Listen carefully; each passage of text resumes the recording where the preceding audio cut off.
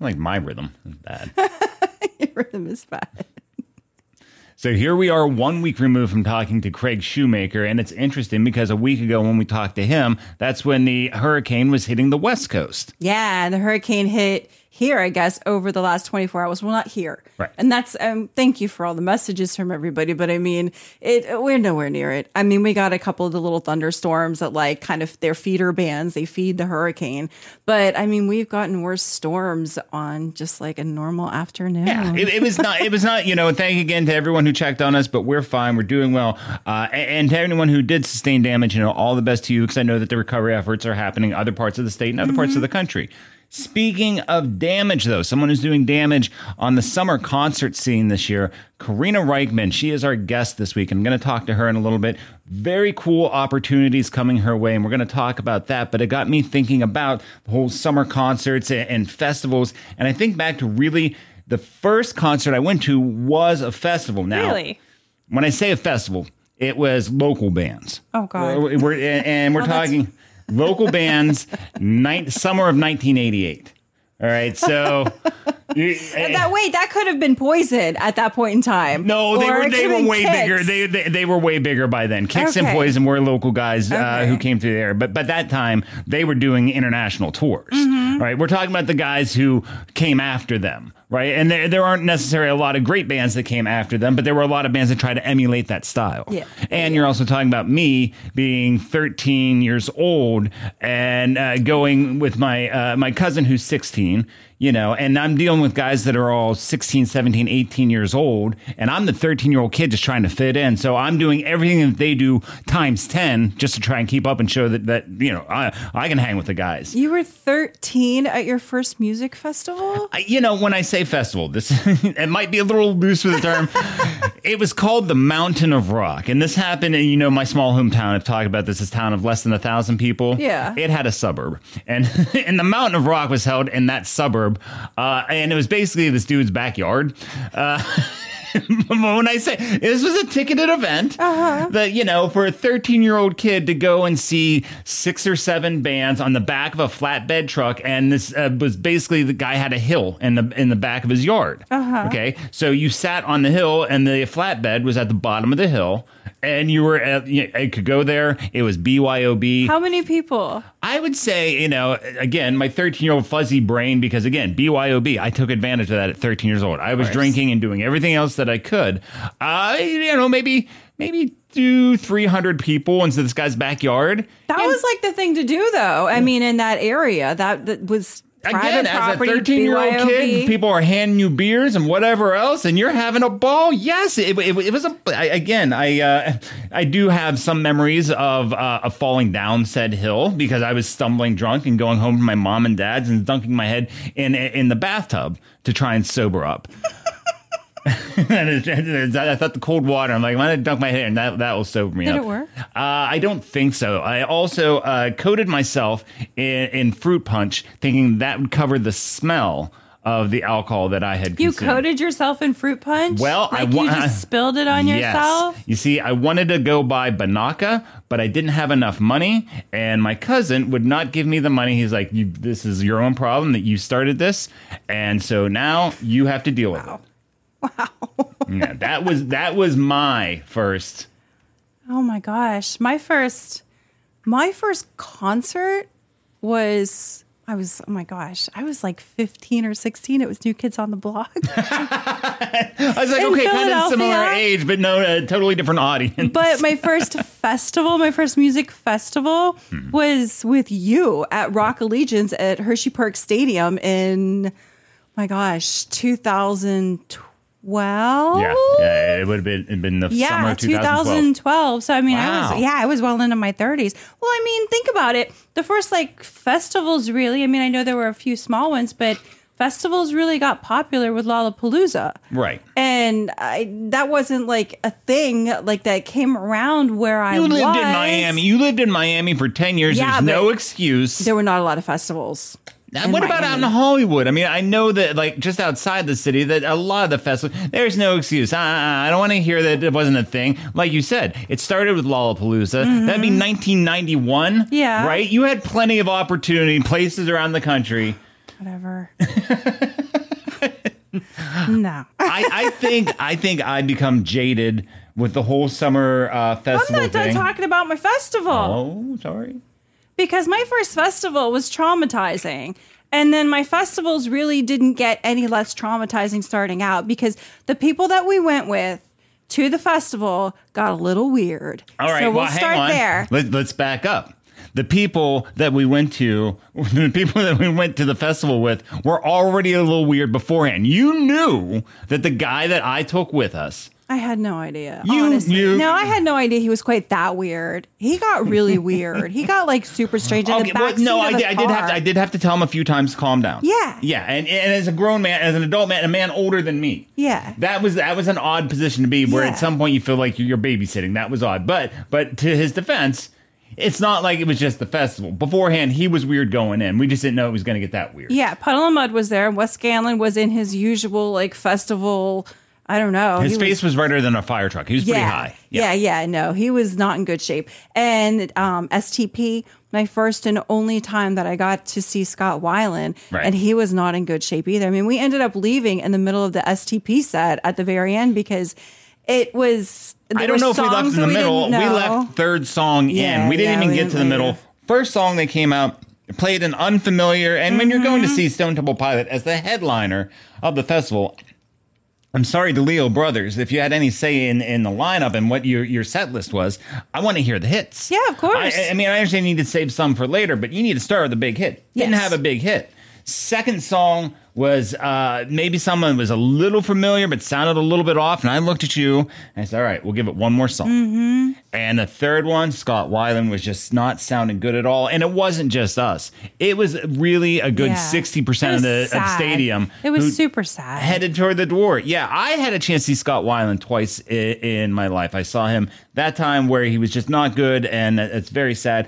So I did have a chance to see Scott Weiland with Velvet Revolver. Absolutely amazing then. But yes, he was bad at that festival. What I was talking about earlier is I do think that I become jaded because of 30 years of broadcasting and being in that environment a lot. And that's what I always wanted as a kid. Yeah. Going back to that first festival that I went to.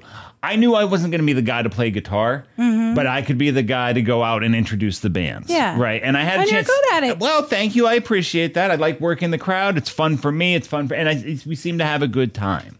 I become jaded, though, because of the access that broadcasting gave me. The thing is, we never had to pay for tickets. Had backstage access to a lot of things. In fact, one of the festivals that I did get a chance to go to is one of the biggest festivals in rock history would be Ozfest. I had a chance to take listeners to Ozfest in a limo and go backstage and meet Zakk Wylde, which is absolutely insane. Yeah, that's what incredible. An amazing opportunity. However, that experience, when I got to the gate, I found out that the backstage passes provided to me by the record label did not include tickets for entry to the actual event. Oh, no. Yes. So you can't even get in to go backstage. Exactly. I am on the phone with the record label trying to get this all figured out. And he said, I'm sorry, bro. I thought you had tickets to the show. I can only get you backstage passes. Mm-hmm. At which time I pulled out my credit card and paid roughly $500 for 4 tickets to Ozfest. And so that our listeners could proceed. A deal. But I guess it's 20 years ago. Yeah, it's 20 years ago. Those were like the golden. That was like up front 20 years ago. And I'm like, hey, well, if I'm going to take my listeners, I'm going to make sure that they get everywhere they want to be. And the listeners had such an amazing time. In fact, later on, they find out that during that visit where they went to see Ozfest, they met Zakk Wylde backstage.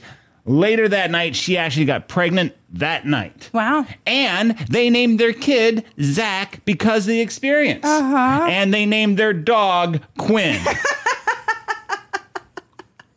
That's a true story. That absolutely happened. Yeah, let's see. Festivals That was your worst experience? I mean, I know that you were jaded, but I would say that's a pretty bad experience because you didn't get the money back from that, did you? No, I never did get the money back. I'm still friends with the guy that used to work with the label. He tried to say that he, couldn't put it on his expense report. Never did get the money back. So $500 down. Did get a chance to meet Zach Wild. I'm backstage at Ozfest. I'm hanging out on his bus watching Saturday Night Live as his kid runs around, and we're having a Heineken together before he goes on stage. That's a $500 experience? Yeah, I'll take that. That's fine. We did a lot of festivals after that, though. I mean, we've done Rockville. Yes. Welcome to Rockville here in Daytona. Never did it in Jacksonville. And quite frankly, I wouldn't have. Doing a festival on concrete is awful. It is the worst experience. It is so hot, especially here in Florida. So I've done that. And Shiley Acres, when you were talking about your first experience and you being 13 and it being a backyard BYOB private property, that's how Shiley Acres started too, except this was a huge pig farm. Some decent bands for what it was. But they closed and then reopened again in 2012 and we started going there. And again, I mean, we were treated like royalty there, but you are the absolute worst person to go with festivals. And Shiley Acres for me was probably one of the worst experiences because, God rest his soul, Greg Shiley, he had the worst freaking porta potties ever. It's true. Like the worst. I swear to God, they were from the original 70s. That's the thing. They were the original ones. He got his license. I believe it was 1970, 1978 when he got his concert license and was able to put this facility, which really did start as a flatbed truck in his field. Like you said, BYOB, late 70s, early 80s. The heyday of the hair bands that came through there and then ended up shutting down, I believe, in the early 90s, but retained the license. And Smart. Then, 2012, decided he was going to start doing concerts again. And then for a new generation, not to bring back the hair bands again, but to bring back this new generation of rock bands that are out there touring. And they did bring in some big names. We mentioned Zach Wild. I mean, someone like that who came through. And some really big bands that we had a chance to see. And saw Buck Cherry there a couple times. My Darkest Days. Yeah, we saw quite a few bands. I was told that I hung out with the guys in Filter. I don't remember it. I had a bit too many soda pops. But from what I hear, we had a great conversation. I don't know. I don't know. You don't remember much because I don't think you also remember, like, these porta potties, not only did they come straight from the 70s, but they didn't really have, like, good locks on them either. No, that's true. And the one backstage somehow didn't have a fucking lock on it. And all your job was, you had one job, the job. And I am fast in the porta potties. I am fast. I don't know who's not. Who likes to hang out in there? There are really gross dudes that spend time in there. I've waited in line long enough to like see how long people spend in there. But you had one job, like 30 seconds. Just hold the door shut. Just hold the door shut. Backstage at the festival, and Lou Brutus walked by. Isn't a fellow radio guy who I've been a fan of and I had a chance. Walked away. I turned into a fanboy. I turned into a fanboy real quick to go say hi to Lou and to get a picture. And I let the door fly wide shorts open. Shorts around my ankles. Yeah. Yeah, that was awesome. Backstage at the show. That was fantastic. Well, someone who did a lot of festivals this summer. Our guest today, Karina Rykman. Let's go. Right on. This is an online station called GenX FM. It's an alternative rock station online, so nationwide. You're going to talk to Quinn. Quinn, perfect. I've never been called perfect as an introduction, so I'll take it. How are you, Karina? Hey, Quinn, I didn't know you could hear me. What's going on, pal? I'm everywhere. I am everywhere. You are perfect, though. I know you're perfect. I know we're just meeting, but I can tell already you are perfect. Look, first of all, I want to say congratulations, new album, Joyride. It's a decade coming, a lot of hard work there. We're going to talk more about that in a minute. But first, you are a self-described punk rock metal kid. And growing up in New York City, I don't know if there's a better place in the country for punk and metal than the New York, New Jersey scene. My career, I've talked to a lot of people from the Ramones to Zach Wild and now Karina Rykman. What are some of your earliest memories of punk and metal? Oh, man, great question. Yeah, there was something very primal that drew me to this music as a kid. I mean, I'm an enormous Metallica fan. I love Slayer. I love Pantera, but also, yeah, on the punk side of things, Bad Brains, Ramones. Yes. I mean, the list literally goes on. Fugazi, Minor Threat, Sick of It All, Cro-Mags. I mean, from the New York hardcore scene to far, far, far beyond. Of course, I love the Clash. Of course, I love the Sex Pistols. You know, I love Helmet. Helmet is one of the most unsung, New York bands ever. So, you know, that's huge. Come on, let's go. Yes. That's what I'm talking about. Let's go Beg deep. To differ. Yes, yes. Like, Great we got to stuff. go. We got, I mean, you know, how much time you got? We can go super deep. Anthrax, you know, I'm New York. Let's in. talk about the whole New York and Anthrax thing. I mean, because of Anthrax, they introduced me to so many things as I'm growing up. When they're doing stuff from Joe Jackson, Got the Time, and those bass lines in there, that's something that just grabs you and makes you want to learn more about the history of music. Can we talk about that for a second? Yes, that please. Joe Jackson record is one of those things that, like, you know, to me, that is one of the strongest examples of bass performance and songwriting on a record. And I couldn't agree more. Like, all of those tunes, I used to, you know, I have a very dear mentor, a gentleman named Dave Drywitz from the band Ween. Yes. And Dave and I used to just play along to that whole Joe Jackson record. And it was, you know, some of my most pivotal kind of moments growing up is playing along to Joe Jackson with Dave. So big fan. I agree. Anthrax, man, really got the time ticking in my head. Yeah. You know, and you talk about bass and stuff. Unbelievable. Now, you yourself this past summer, major festivals, Bonnaroo, Sweetwater, many more. Festival life can be an amazing experience, but also an eye-opener. What's the one memory you're going to take away from the 2023 festival season? Oh man, I mean, I love playing festivals. I'm such a huge fan of the whole experience. I feel like, you know, when you have an hour to wow people, you know, it's an interesting thing with setlist construction and, you know, bringing them on a journey and escalating things in a proper way with the time that you're given, you know, and sometimes you get a 45-minute festival set and whatever. To me, what I'm going to take away most from this festival season is just to really, and I've been doing this, but just to continue to really put thought and effort into the set and the set list and exactly how you're escalating your BPMs and exactly how you're taking people from point A to point B and transporting them and lifting the energy and lifting the room with you. You know, it's really just about, you know, the focus on the craft for me.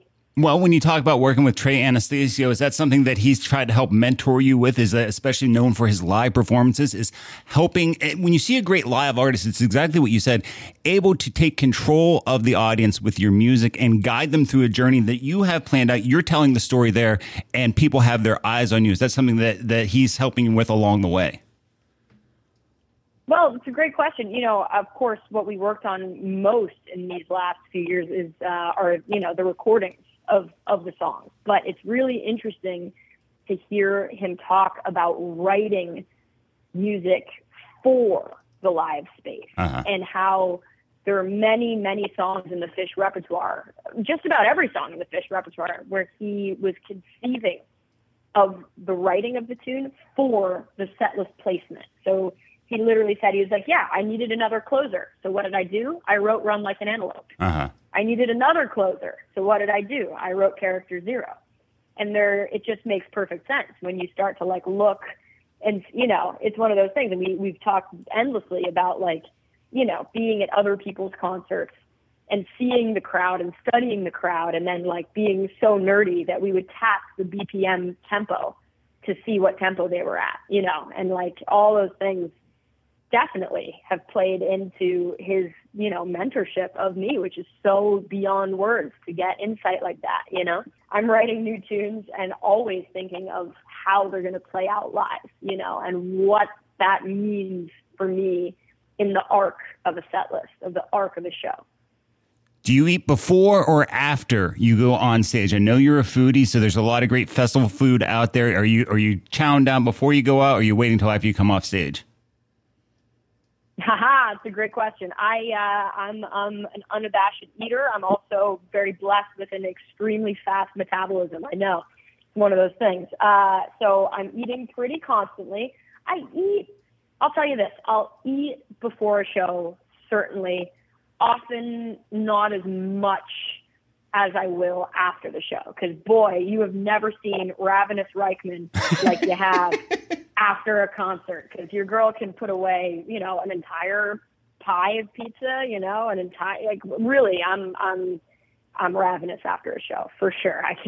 I can really put it away. So, I'm eating just about all day long, except for the 90 minutes I'm on stage. Well, when you spend so much time on the road, constantly playing and promoting, what's the one thing you think you learned about yourself that you didn't know going in?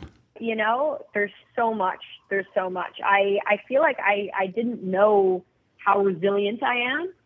And, people always say about show business, right? It's like, don't get into this unless you really love it, because it is hard and grueling and grinding and, the amount of travel for the amount of play. And obviously we're not doing it for the money, you know what I mean? So it's just one of those things I knew,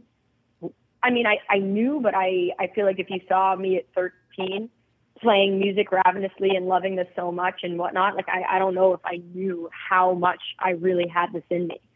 And I feel like I really do have it in me, to just keep going and keep playing. And it's my greatest joy, It's one of those things where find whatever you love and let it kill you. I'm literally one of those people that I'm just like, I have found it and I'm ready to let it take over my life. And I have let it take over my life. And I couldn't enjoy anything more, even with the grueling travel, sleeping on people's floors, uncontrollable environments, crazy people, strange conditions. I'm here for all of it. It's one of those things where, you couldn't really foresee that when you're a kid just starting to play and loving it so much, what lengths you're willing to go to play your music in front of people. And I feel like I'm pretty good to go. Well, more than once there you used the word joy, and that explains why the album is called Joyride. You had multiple TV appearances, including Today's Show, America's Got Talent. But explain to me how you ended up with a reoccurring guest spot, Late Night with Seth Meyers, and what that experience was like for you. That has been really great. The bass player, his name is Sid Butler, who plays in the HG band. He last year was going to his brother's wedding in Italy, and he knew about me and basically called me and said, hey, do you want to fill in for me on the show while I'm, on vacation? And I said, absolutely. And then I went down to Rockefeller Center and basically shadowed him for a day and learned exactly what it is they do and how they do it, which is a very interesting experience. And then, my first appearance on the show was last September, where I played bass for that week. And then next thing you know, in November, they found out that I also play guitar, and they called me and asked me to sub in on guitar.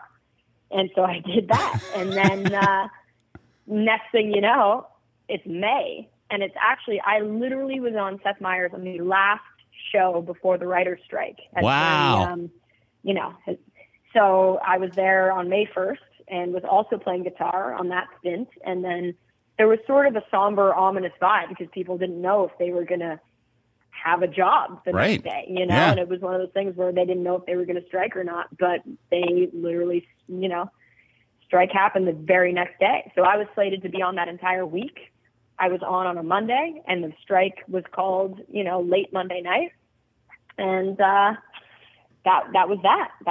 But yeah, I love late night television. I'm a huge fan. I watched a ton of it growing up. I'm a Letterman, Letterman's YouTube channel is my new obsession. Letterman's YouTube channel and Team Coco, both of those together are such a great repository of decades and decades of amazing comedy performances. Oh my God. And boy, am I, so to be able to do stuff like that. And it's so I love quote unquote show business. You know what I mean? I love the bright lights. I love the craziest part of that show is how, these people have been doing it for forever, and everybody down to the stage manager, to the cameramen, and, the cue card holders and everybody is just consummately professional. And it's like watching, when they set and reset for each bit and interviews and whatnot, it's like watching, the incredible mechanics go down. I love things like that. It's really very inspiring to see people, put a show on like that. So that's been a great part of the last year, certainly. And I look forward to, the strike, God willing, getting resolved at some point and all of my friends on the show going back to work. Yeah, you can hear it in your voice when you talk about this period in your career, why the album is called Joyride. Now, you're going to be back out on tour again. What can people expect from the new album and the live show? Oh, man, you can expect a good time. You can expect, if you come to see the show, a jubilative, super fun, high energy, ripper, God willing, I hope to bring, that sort of joy that I feel listening to the record to the live space. And I believe that I do, the best moments come when there's a dissolving between the lines of audience member and performer.